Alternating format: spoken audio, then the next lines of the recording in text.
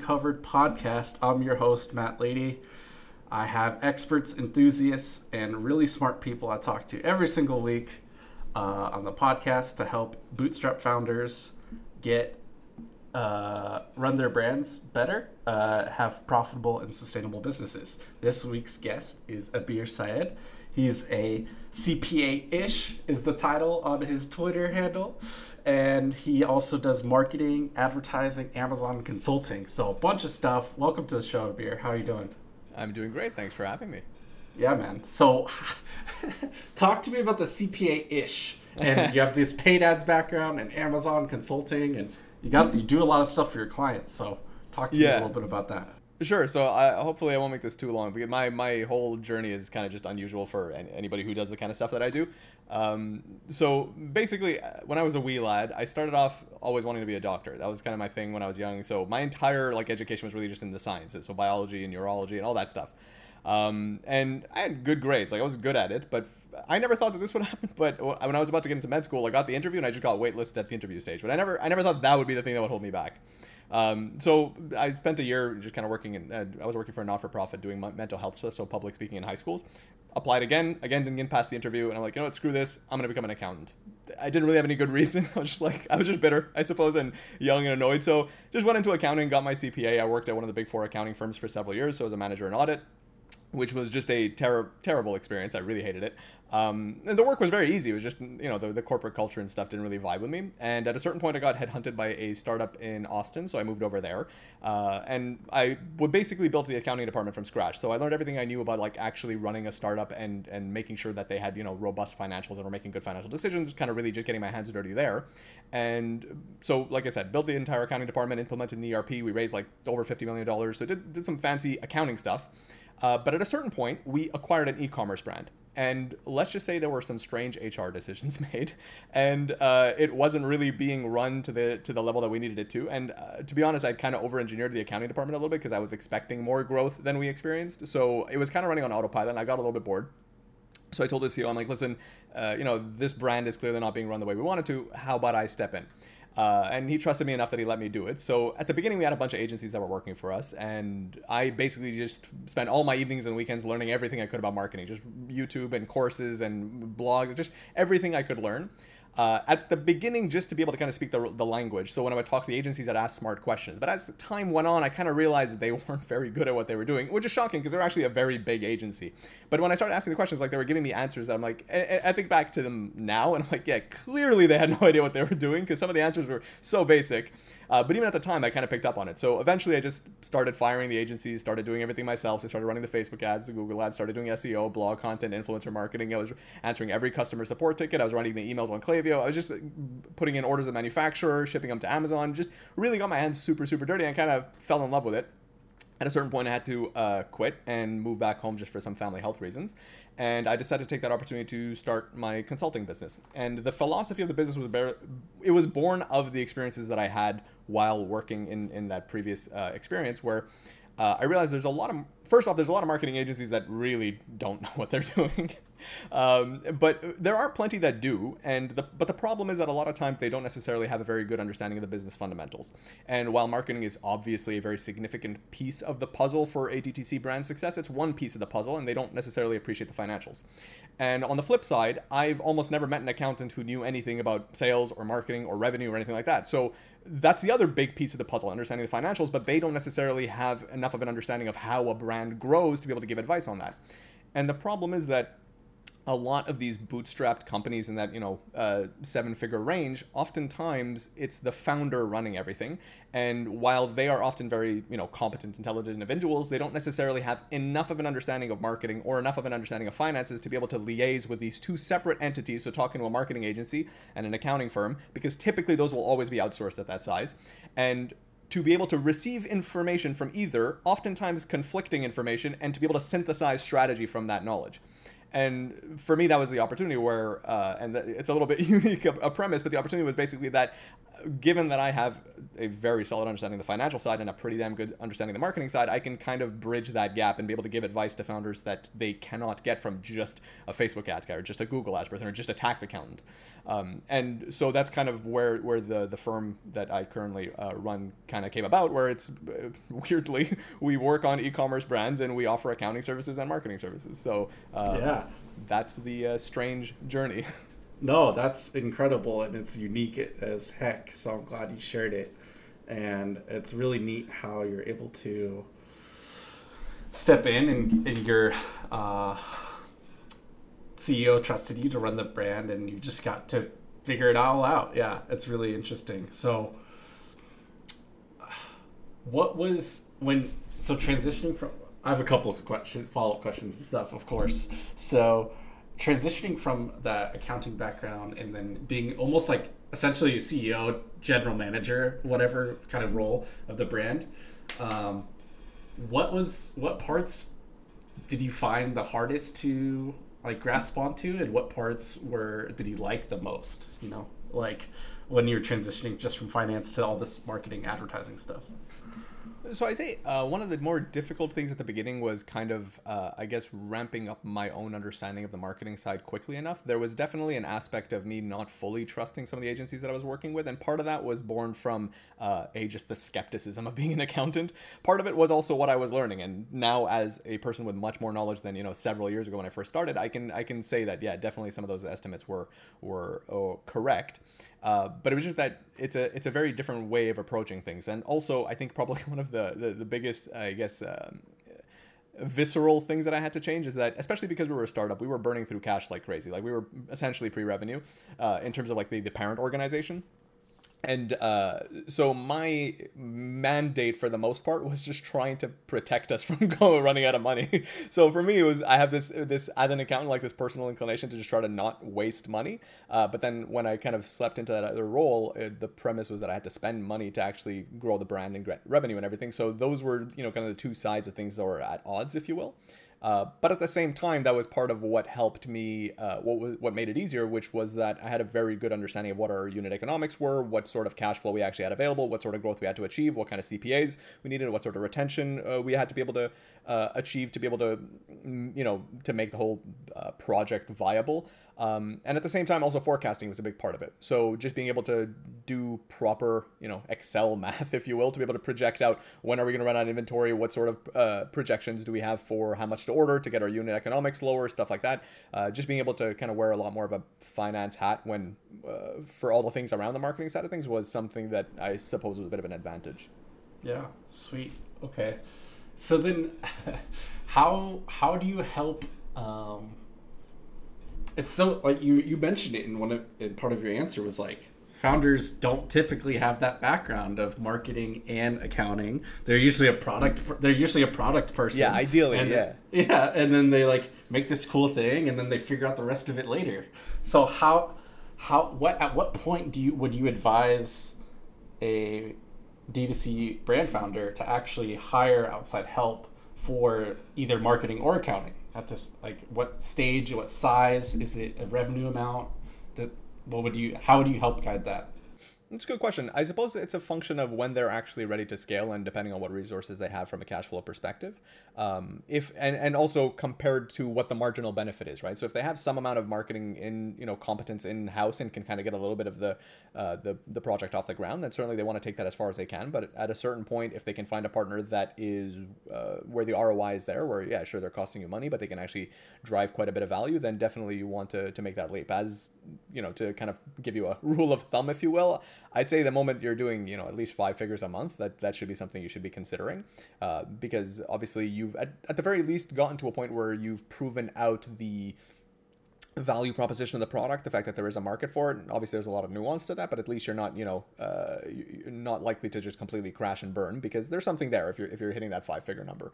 On the accounting side, it can vary a lot depending on the complexity of your business. I mean, if you have one product and you're just kind of, if you're drop shipping, for example, sure, you can take forever you can wait a long time. But if you're manufacturing, if you have a lot of products and, once you start getting into inventory complexity, then maybe it can be worth it to start with someone sooner. But at the very least, least, you should have some amount of like clean-ish bookkeeping being done. So even if that just means working with a freelance bookkeeper or even doing it I mean, generally, I would almost never recommend that somebody does it themselves unless they're really just barely getting off the ground, because number one, they probably won't do it right. But number two, even if they kind of do, it's really not the best use of your time, frankly. Bookkeeping, to do it well enough, is just a very exhausting and tiring thing. Like, even I don't like doing it, even though I know I can do it right, but it's not worth it. There's so many better things that you could be doing for a brand that you're trying to grow. So generally, that's something you want to at least make sure is being done at a reasonable enough level, because ultimately that data is what's going to be driving a lot of those decisions, right? So in a DTC brand, two of the biggest sources of data for your decision making will be A, your financials, and B, your marketing metrics. So people generally have enough, I mean, even that might not be entirely true, but people at least have an appreciation of how important it is to be able to kind of understand your marketing metrics. And things are obviously getting a lot messier in the land of attribution, but still they appreciate that it can be important. And I think a lot of people, at the very least, pay lip service to the importance of financial data. They say, nobody will ever tell you, like, yeah, you don't need financial data, it's unimportant. But the truth is, a lot of people don't necessarily do what's necessary to get the information. And then if they have the information, make good decisions. Like, I certainly have those clients where we have set up fantastic processes for them. They have really good data, but they don't really look at it. So, you know, I get it. It's not the most exciting or fun stuff, but that's kind of where we try to help and guide, you know, almost push the insights rather than just expecting them to figure them out.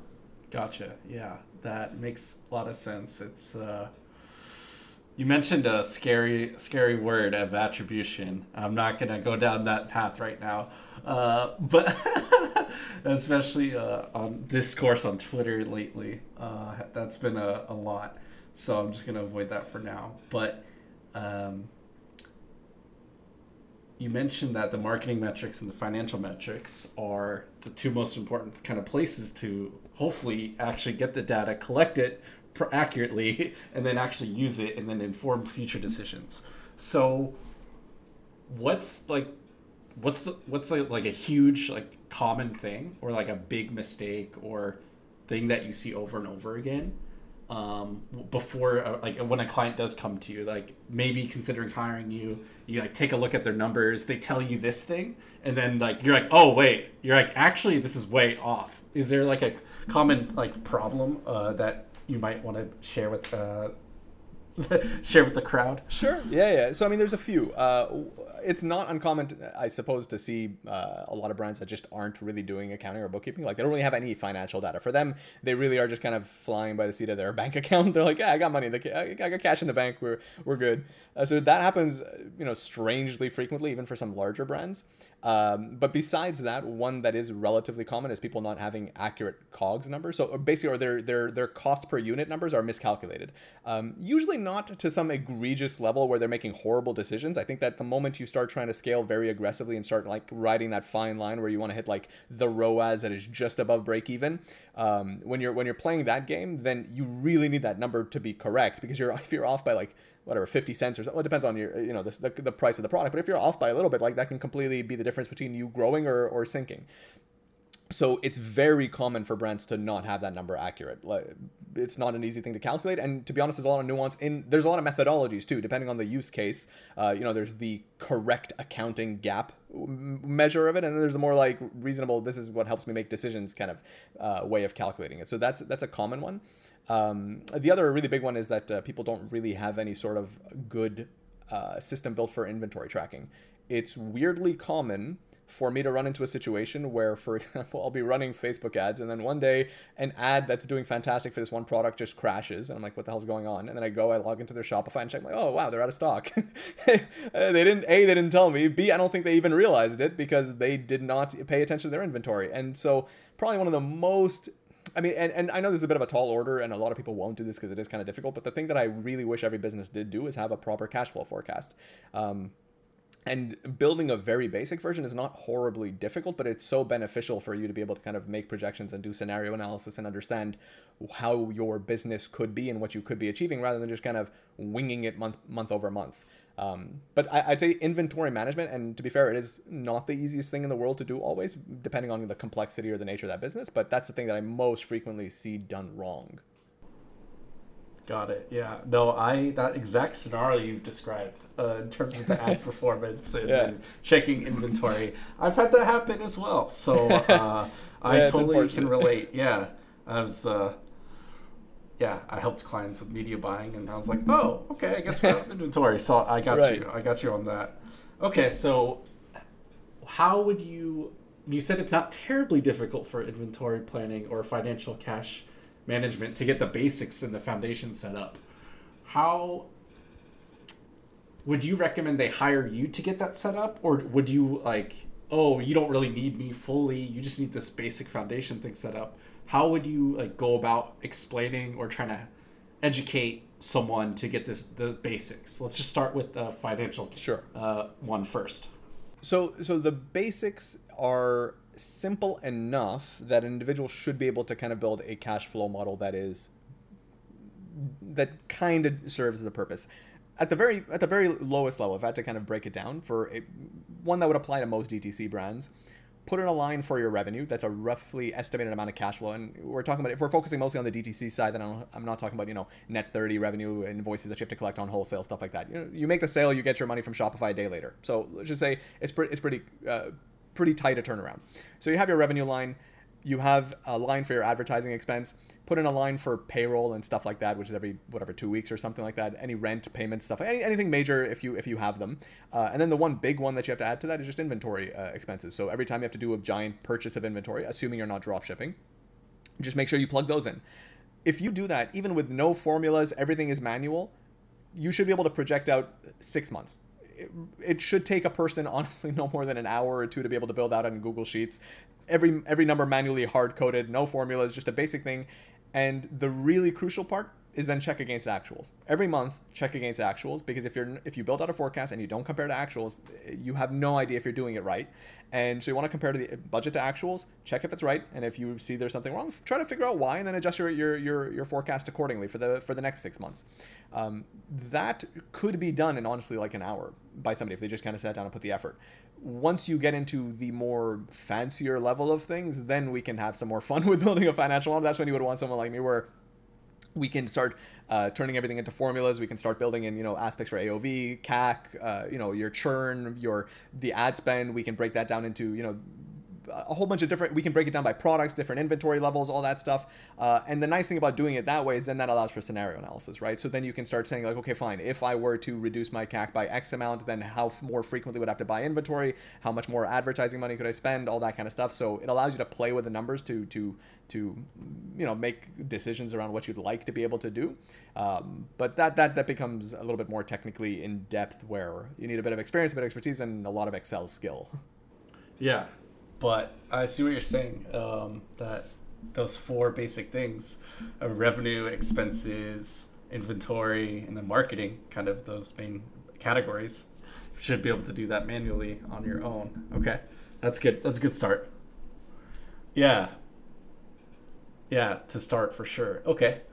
And then I like how you were starting to say advanced stuff in terms of the AOV and different products and the different, because they all have probably have different margins, and it's like this one is 80%, maybe this one's 65% gross margin. So let's go back to that advanced a little bit. So with those kind of people, and you're helping them build it out at this point, they're your client, how do you then use that to inform like actual decisions in the business? So like, we're gonna, on our advertising campaigns on Facebook or Google, like, cool, like, are generally, like, talk to me, like, my first question, I have so many, but, like, first one is, like, yes, your gross margin product, that's, like, 80%, like, that sounds better to, like, advertise for than the 65% one, but what if your CAC is lower for this? So, like, talk to me about, like, how you work through some of those scenarios. Well, I mean, it's really just at that point kind of grinding through the math, right? So you gave a fantastic example where you might have a particular product that has ideally you have gross margins percentages that are kind of like within a similar enough range, but you can totally have a lot of scenarios where that does happen. Then it's just considering, okay, fine, how much are you willing to discount one product versus another discount? Which ones you want to put as cross sells, or if you do an upsell at checkout, you want to make sure that you have a margin product where it increases your AOV, but you're not necessarily losing that much money. If you want to be able to use a particular product as your, the one that you get people, the one that advertises best on Facebook, for example. So like you said, it has a better CAC. You have to make sure that the margin for that product makes sense versus what the other products are. Then you want to look at, other aspects of, if I acquire a person for that product, are they more likely to buy the other products? Sometimes you'll have these instances where people will do, I think when you get into the industries or the niches where you're not necessarily making all your money up front. So something, for example, which is a recurring purchase, whether that be supplements or beauty or something like that. Those are the instances where it becomes a lot more important because you're competing against these giant brands that are willing to lose money on a first purchase because they know they're going to make it up on the back end. But in your case, you can hopefully make money on that first purchase, but you need to make sure that your numbers make a lot of sense so that you're making it up later. So for example, you have two products with different margins and different CACs. You don't know if the people that you're acquiring for this one are necessarily going to switch over to the other product, how many purchases they're going to make, how does their LTV differ from the others.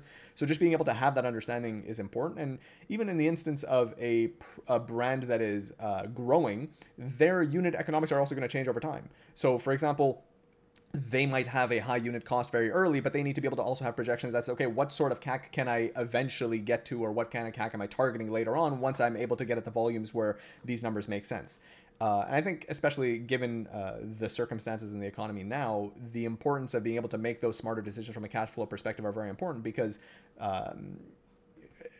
when especially you're in those cases where you're making a lot of the margin on the back end and you might be just breaking even on the first purchase, it sometimes makes sense to go negative if you have to, because you have cash tied up in inventory, but if you're not generating that contribution margin, then how am I going to pay my salaries? I can't I can't give product to my employees. So there's a lot of those kinds of decisions that are necessary, but if you have a really good understanding of every piece of the puzzle, it makes it a lot easier to kind of make those decisions rather than thinking of things in isolation. Sure. Okay. So then you would help either, depending on the scope and the arrangement with these clients, you end up either you're doing the Facebook ads yourself or you're just advising them on the financial piece to when they're doing the Facebook, like someone else is doing Facebook ads. So is that literally like, does this then go to like campaign structure and like how you set those up in terms of we have to make sure this product is like separated from this other product? Like, is it that down to that level, or is it still more after the fact in Shopify when you're looking at stuff? Yeah, the scope can vary quite a lot, and we do have some clients that are only marketing, some clients that are only accounting, and some, the best ones are both. If they are mostly accounting clients and they have their own marketing or doing it elsehow, then we won't necessarily go into that depth where we're going to, unless they want it. But a lot of times it doesn't typically come up where they'll ask for that sort of depth. We'll go into it with those kinds of decisions on the marketing side if we're also managing the marketing. And it's not that we couldn't technically help a person with those decisions. It's just kind of usually the scope just doesn't work out to that. So gotcha. Okay, so then that's like on paid, and that's D2C, and that's like usually Facebook, Google, TikTok now. How does this what we just talked about differ at all or not when you start to get into wholesale and Amazon? Because you also, I see you also do Amazon stuff, so I know that margins and pricing and stuff varies that way. So how do you then build into your model like these different channels and the different costs? So Amazon, to a certain extent, a lot of times will treat it a little DTC-like in that it has, to a certain degree, its own, it's a platform that's not owned, but at the same time, you are selling direct to the consumer. You have a lot of control over the volumes that you're pushing, the advertising spend, and the correlation between your ad spend and your revenue is pretty tight, I guess. So from that perspective, there's really just a little bit of that, the decisions around the economics of how are you pricing, how much is it cannibalizing your Shopify sales, what sort of tacos are like total advertising cost over sales, which is just Amazon lingo for MRR, I suppose. But what sort of target we're comfortable hitting over there. What is helpful though is to understand that if for the clients where we do run Amazon and Facebook, like the impact of running very strong Facebook ads and how it directly feeds into Amazon if you're not actually sending traffic there is pretty obvious when you're running both. Because a lot of times a client is selling like a $33 product and something, and they'll charge $7 for shipping. It's like, if I'm running a Facebook ad and somebody sees that product, like, oh, this is great, I want to buy it, they'll just go to Amazon and get free shipping, right? And that happens quite a lot. So being able to manage both, where you're able to kind of decide also from a pricing perspective, how do you want to price over on that platform versus that platform? What sort of shipping offers you want to offer on each, considering the margins, considering the extra commissions that Amazon takes, all that stuff is pretty relevant. When it comes to the wholesale side, oftentimes we don't necessarily get into the depth of helping them, with trade spend or, how they want to position at retailers. But obviously, if we're managing the financials, then it does kind of feed into it. So there is just that aspect of doing the analysis separately for the retail side and the wholesale side, just kind of being able to differentiate between the margins, and also helping, sometimes with strategic decisions where a brand, might be, for example, one of my clients we're dealing with this now, where he's primarily a wholesale brand with a couple of DTC kind of, brands within the parent, and he wants to launch more DTC because it's been going well, but he's then considering, okay, what's the pricing that I can launch at that won't upset my wholesale buyers, and then how much of a push would I need to make on the DTC side, where after a certain point I won't care if I upset my wholesale buyers because I'm selling so much more and my margins are so much higher that it's worth it. So even just being able to make those strategic, or to have those strategic conversations, it's helpful to have just a very in-depth understanding of what can you achieve on DTC, what are your margins like, how much inventory do you have, how much your wholesale volume looks like, etc. That kind of answers the question. I kind of went all over the place there. No, it's good. Yeah, it did. It's a lot to consider and a lot going on. And so I'm glad that I know who to come to when I have a brand eventually at that point, between all those channels and all those different decisions. So I think you're making a strong case for yourself as an important part, important part of a team, because I don't think enough people are considering that and using that financial data. They know, maybe they have the basics, they know the cogs, and Facebook ROAS is telling me this, Shopify that, Triple Whale this, whatever. But I'm starting to see there's a lot more scenarios. No, you're totally right. I think it's interesting because even on Twitter, for example, like, I often don't bother to post about accounting or financial stuff because I just assume it's super boring and nobody cares. And it's just like, even I find it just so basic. But I've noticed that even a lot of the big agency folk or the media buyer types, like, even they've been talking a lot more about your financials and your operating margin, your contribution margin, and stuff like that, because they're realizing that, especially in an instance where A, advertising costs are going up, and B, the economy is doing worse, and C, where it's not as easy to have a very confident conversation around marketing performance when you're talking about just the in-platform metrics, or just talking about ROAS and stuff like that. And maybe to a certain extent, they're just trying to flex that they are more sophisticated than other marketers. But to a certain extent, like, it is important, because at the end of the day, what matters is the business's health, and that business's health goes beyond just your ROAS. Yep, it does. It goes beyond ROAS for sure. So you've mentioned it and alluded to it a couple times, like, especially through the ups and downs of economy, like through the beginning of the pandemic, which is just e-commerce, D2C, wow. And then now kind of coming down off of that high, what sort of advice, what sort of guidelines, how are you communicating with your clients about it? Like, just walk me through that a little bit more about, like, how to navigate this time. For the most part, I have not been of the mind of kind of sounding a panicked, kind of approach to things. I think that it's just really being a little bit more conservative with respect to kind of projections and assumptions about growth. So not necessarily expecting that things are just going to be kind of on that constant upward trajectory like they have been historically, but just maybe taking a little less risk with some of the experiments we do on the marketing side. I think that to a certain extent, and I think this is probably something that applies to all brands, and maybe hopefully it doesn't get to that point, but then as things potentially get worse, it's something to just be a lot more aware of, that there might be instances where you'll have to start tightening the belt on certain types of marketing investments. So, I love SEO, but realistically, it's the kind of thing where it takes a really long time to materialize. If you take your foot off the gas on the SEO front, okay, cool, you can handle it for 6 months, a year, or whatever, because at the end of the day, it doesn't necessarily turn into revenue so quickly, and even the degradation of SEO is pretty slow. So things like, there might be instances where you have to decide which marketing channels you want to push. And I think, especially in a scenario like this, the importance of really robust cash flow modeling is super, super important, right?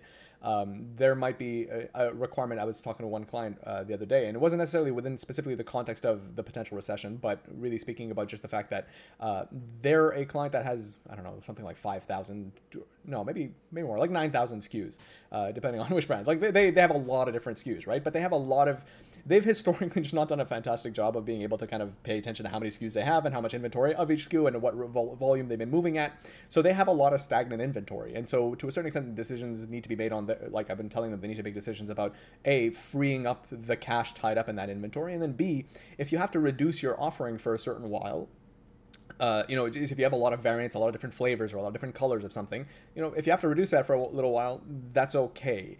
It obviously is a function of like how your relationship with your manufacturers and what your MOQs are like. Like maybe I can make 10,000 of chocolate and 10,000 of vanilla, and it costs me the same. Like there's no issue there. It's the same MOQ, but in some cases maybe it is, right? Like they're separate MOQs. And if that's the case, then maybe you say, okay, I just need to let the less popular one go out of stock, because at the very least I'm risking less of my cash being tied up in inventory. So you want to be able to tie up less cash in anything really that is that makes it less accessible. You want to have those reserves that you can rely on, and then you also want to just have a very good eye out to at what rate you're burning. It's something that I think, given that I used to be in the startup world where we were just burning through cash, like it's a habit that I've kind of built in, where I think a lot about how much cash do I have and how quickly am I burning through it. So I think about my burn rate a lot. That's the way I kind of came up. And most DTC brands, I assume, don't often think about that, because for them it's abundance. Like there's just cash coming from every direction. So for them, it's not necessarily something they think about a lot, but it might be a little bit of a discipline that they could start to benefit from, thinking that, just in case the worst happens, I want to make sure that we can sustain ourselves through it. Right. Okay. Yeah. So it's not necessarily, panic, helter skelter, change all this stuff. It's, no. So it's more conservative, just being more precise, asking the hard questions on the extra inventory, which is, you're talking about like unlocking that cash that's tied up in the old inventory or old like so many different SKUs there. What are some ways to like push that? Because up until this point, that it's not being sold for whatever reason.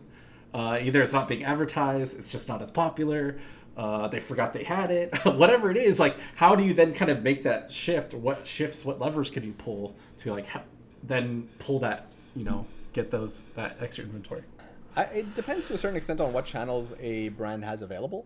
But a couple of ideas. I mean, there's the obvious one where you just put it on discount, but to a certain extent, you also don't want to ruin, you don't want to cannibalize the fact that you might have additional revenue available from your main flavors. You also don't want to necessarily damage the brand. So there's opportunities to, for example, do bundling. There's the opportunity to do upsells at checkout, where, you buy a bottle of chocolate, get 50% off your vanilla or something like that.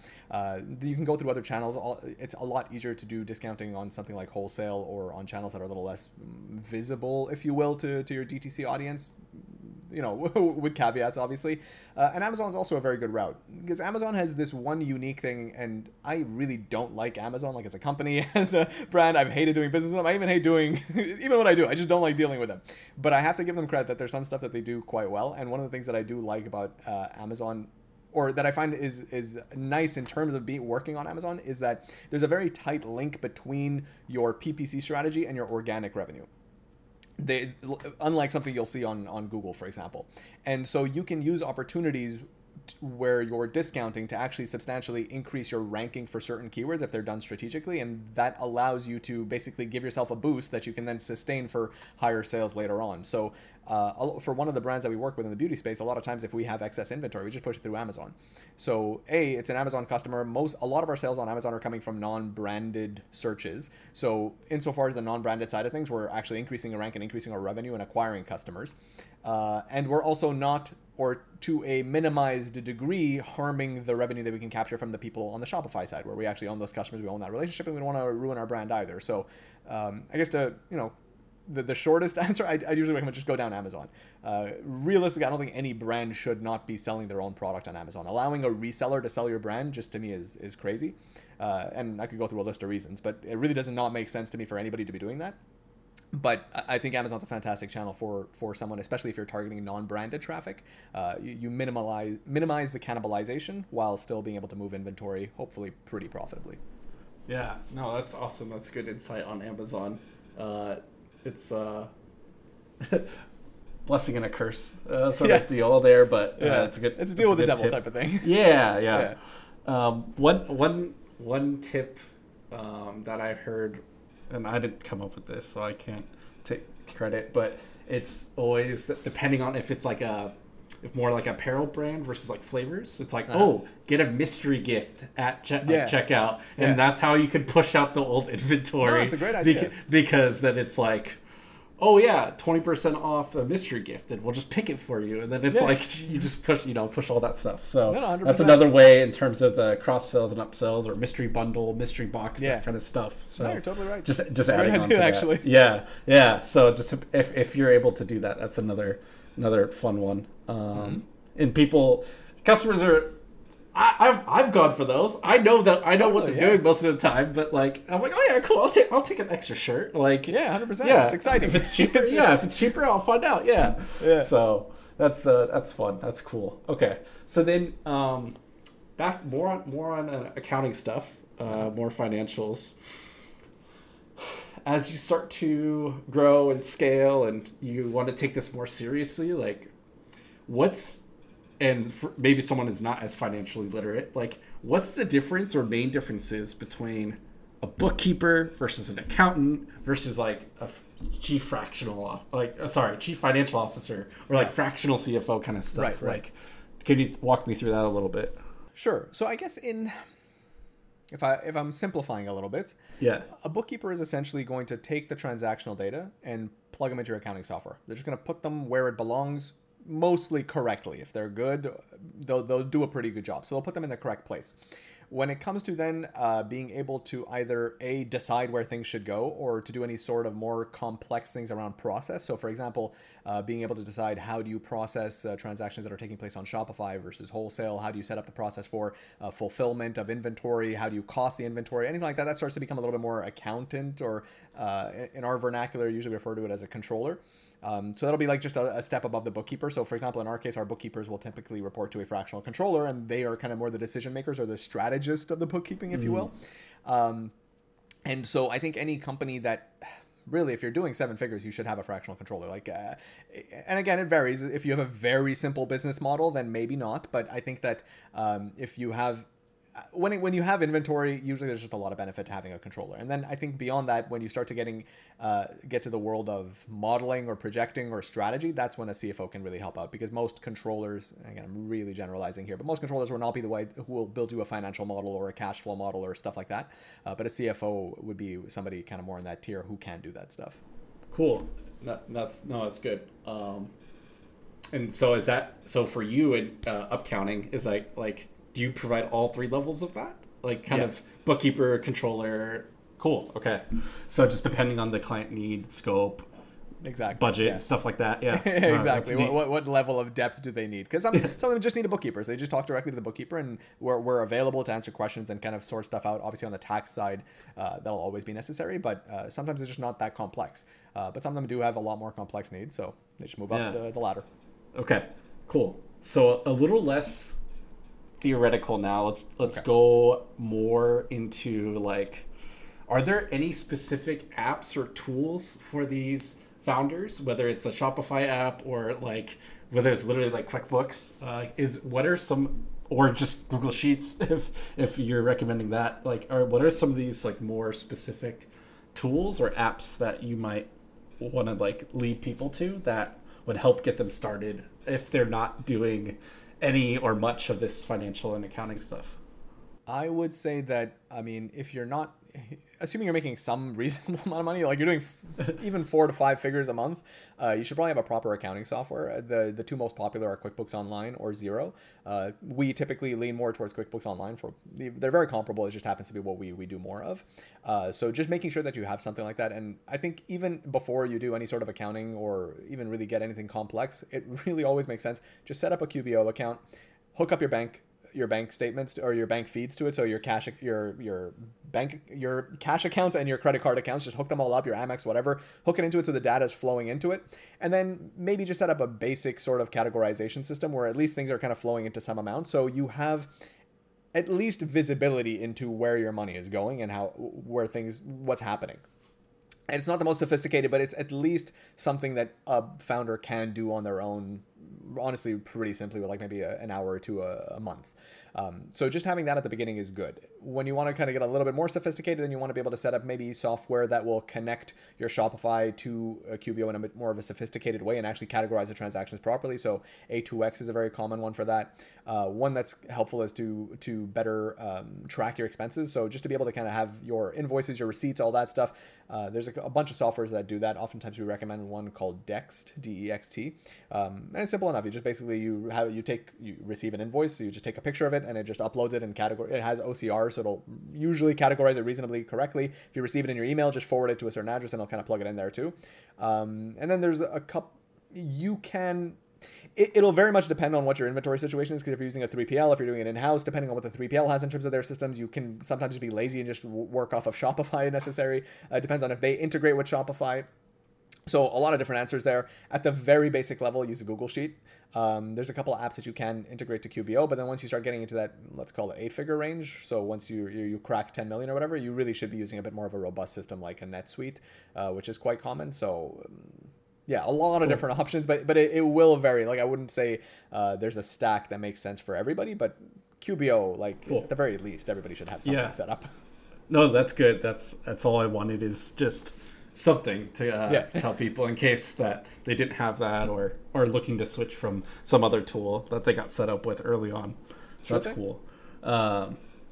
So what we talked a lot about financial and accounting side stuff. We talked a bit about advertising, but I want to go more towards marketing and advertising again.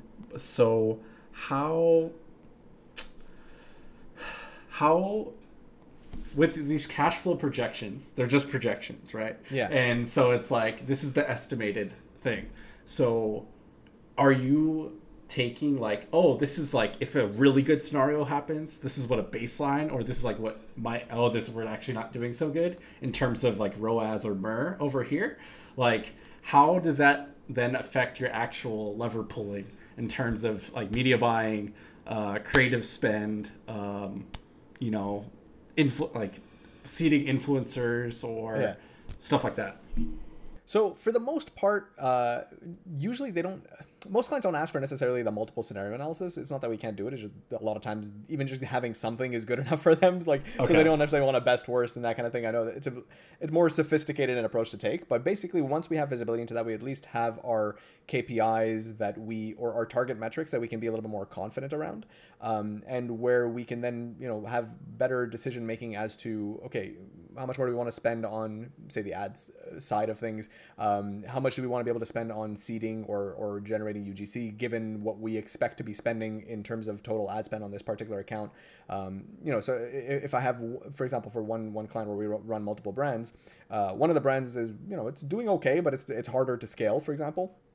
So there, the knowledge of what his margins are, the knowledge of what our expected MER or CAC is, drives how much we're willing to spend on seeding, because we know, realistically how much spend we're actually going to put behind it. So we don't need millions of pieces of content, given what those expectations are. So just being able to have a good sense of those numbers, a lot of times can drive decisions. And to be totally honest, we don't necessarily always have to get into hyper sophisticated situations with every client where we build very robust models, because sometimes it's not really necessary. I probably shouldn't say it, but realistically, if I'm running everything, sometimes I just have enough of a sense of things where it's like, I don't need to necessarily take, just to charge them to build models and stuff. It's like, I get it. I see everything that's going on. I have a very good sense of it. I know what your CAC is. I know what the spend is going. I can give good recommendations without necessarily building a whole model just to crunch numbers and present it to you. Not that we can't pretty easily do it if we have to. I see. Okay, cool. Got it. I didn't know. I guess I was maybe overreaching or like making it more complicated than it should be. No. I mean, it's a good question, right? Like we've done that for giant. I mean, like in a previous life when we're talking about really massive clients, like $1 billion a year type of thing. Like, fine, there we'll do those sorts of models, but it's just, for the smaller ones, it's just not that necessary. Got it. Okay, cool. And then when you're running the marketing and ads for clients, either just them or it's a combined with the accounting service, are you guys also helping with the creative, or is that more separate? Is it depending on like, oh, we'll work with your team if you have someone? Like how does that kind of end up working out? We do a little bit of the creative work, but in all honesty, I think because we started back in the day when creative wasn't as so like absolutely mandatory in terms of being able to generate like crazy amounts of stuff. Historically, the approach that I took was just for the sake of not spreading myself much more thin than I already have. Clearly, I didn't want to take on the creative work as well. So a lot of times I would rely on the clients for them to generate their own creative, and in some cases that has been a little bit of a thing that I kind of regretted, like letting them generate creative, because it's one of those situations where a client will be like, oh yeah, we can do that. I have a graphic designer. They can generate creative, and then they either just don't and they'll give you like one piece a month, or it's just not good. Like it's not, or not optimized for conversions, if you will. So in those situations, like we've sometimes just kind of taken the reins and even have to do it out of pocket, and I never charge them for it. I'll just do the creative myself because I'm like, look, I just don't like not getting results for you, so we'll do it. But realistically, I think as we grow, that is something that I want to be able to kind of do properly in-house, because I think that's just the way the landscape has sort of shifted. And I'm sure all marketers are quite well aware of this fact that now it's a lot more about the creative.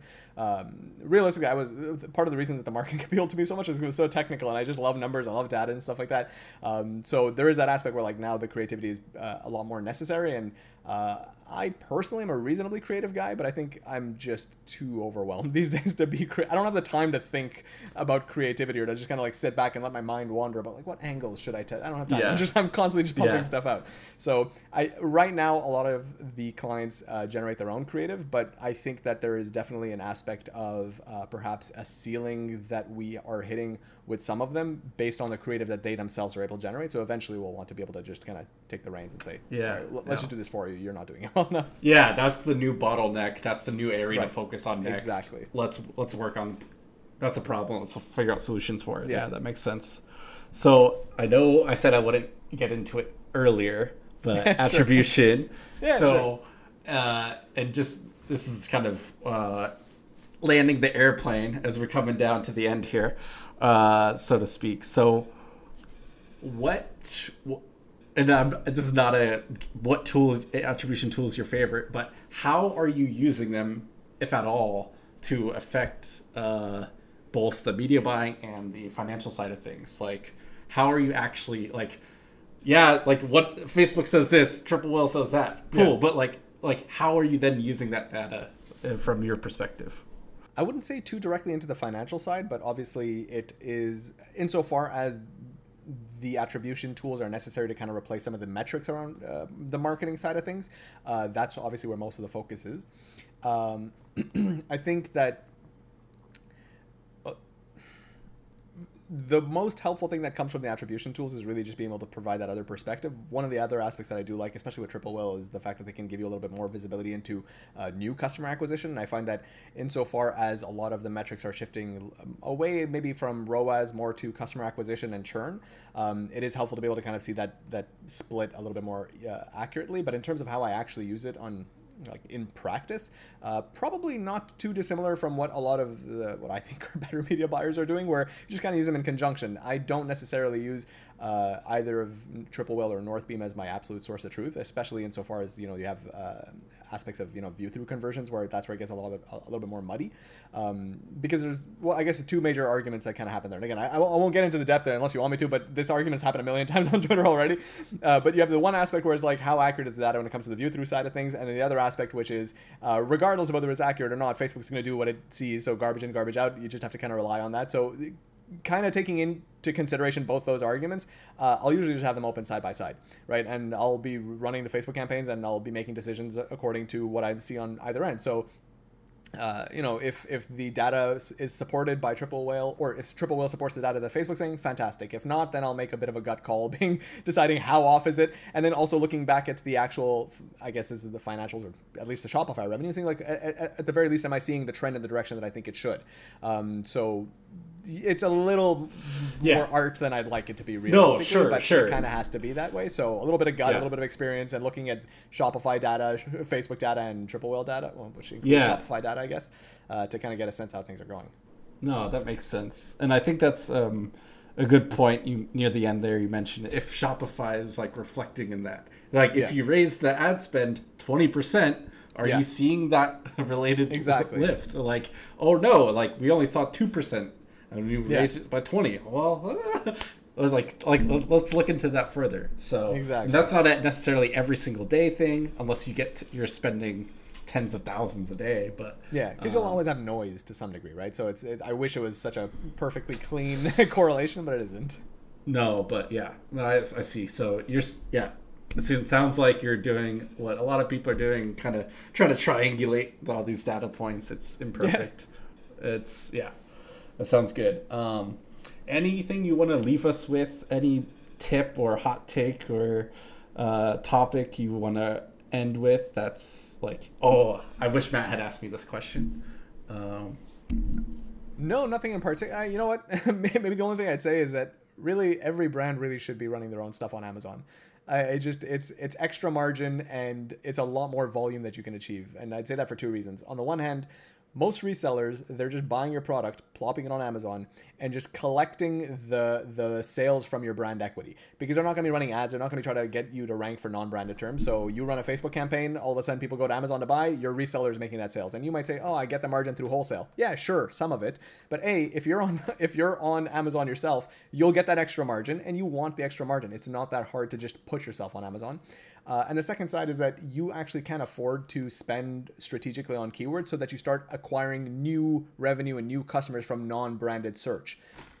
And being able to do that is actually unlocking a significant amount of revenue that you can't necessarily realistically achieve on Shopify. Some people are just Amazon shoppers. Some people who are going to go to Amazon and search, just product title, they weren't going to buy from you on Shopify or through Facebook ads. So there's a lot of margin available there. And the fact that a lot of brands don't necessarily, I guess, respect it, if you will, or they just don't take it into consideration, I think it's just a mistake. It's just lost money. And so to me, that's I think just an unfortunate thing. That's an opportunity that a lot of people aren't taking advantage of, where you can just make more money. I like that, because it's a pretty, at times, good conversation and debate between, but my customer experience, my packaging, and I don't own the data. Sure, but like, again, like you said, they're not going to buy anyway, so it doesn't matter about that experience. They're buying, that person is an Amazon person. Yes, so they're going to go find another competitor or someone else, or just not buy that specific product. So that's a great point to round up with that. Abir, thanks so much for your time. Where do you want to point people to? What do you want to, like, if you want to talk to you, hire you, stuff like that? Or do you want to point them? I suppose they could follow me on Twitter. I say not much, but they can always DM me. So Abir_CPA. And our firm's name is UpCounting. So UpCounting.com. And they can just check out the services we have there or send an email. So yeah, happy to connect with people and chit chat. So yeah. Right on. Awesome. Sounds good, man. Really appreciate your time. And of course, appreciate yours. This flew by. All right. And everyone else, catch you next time.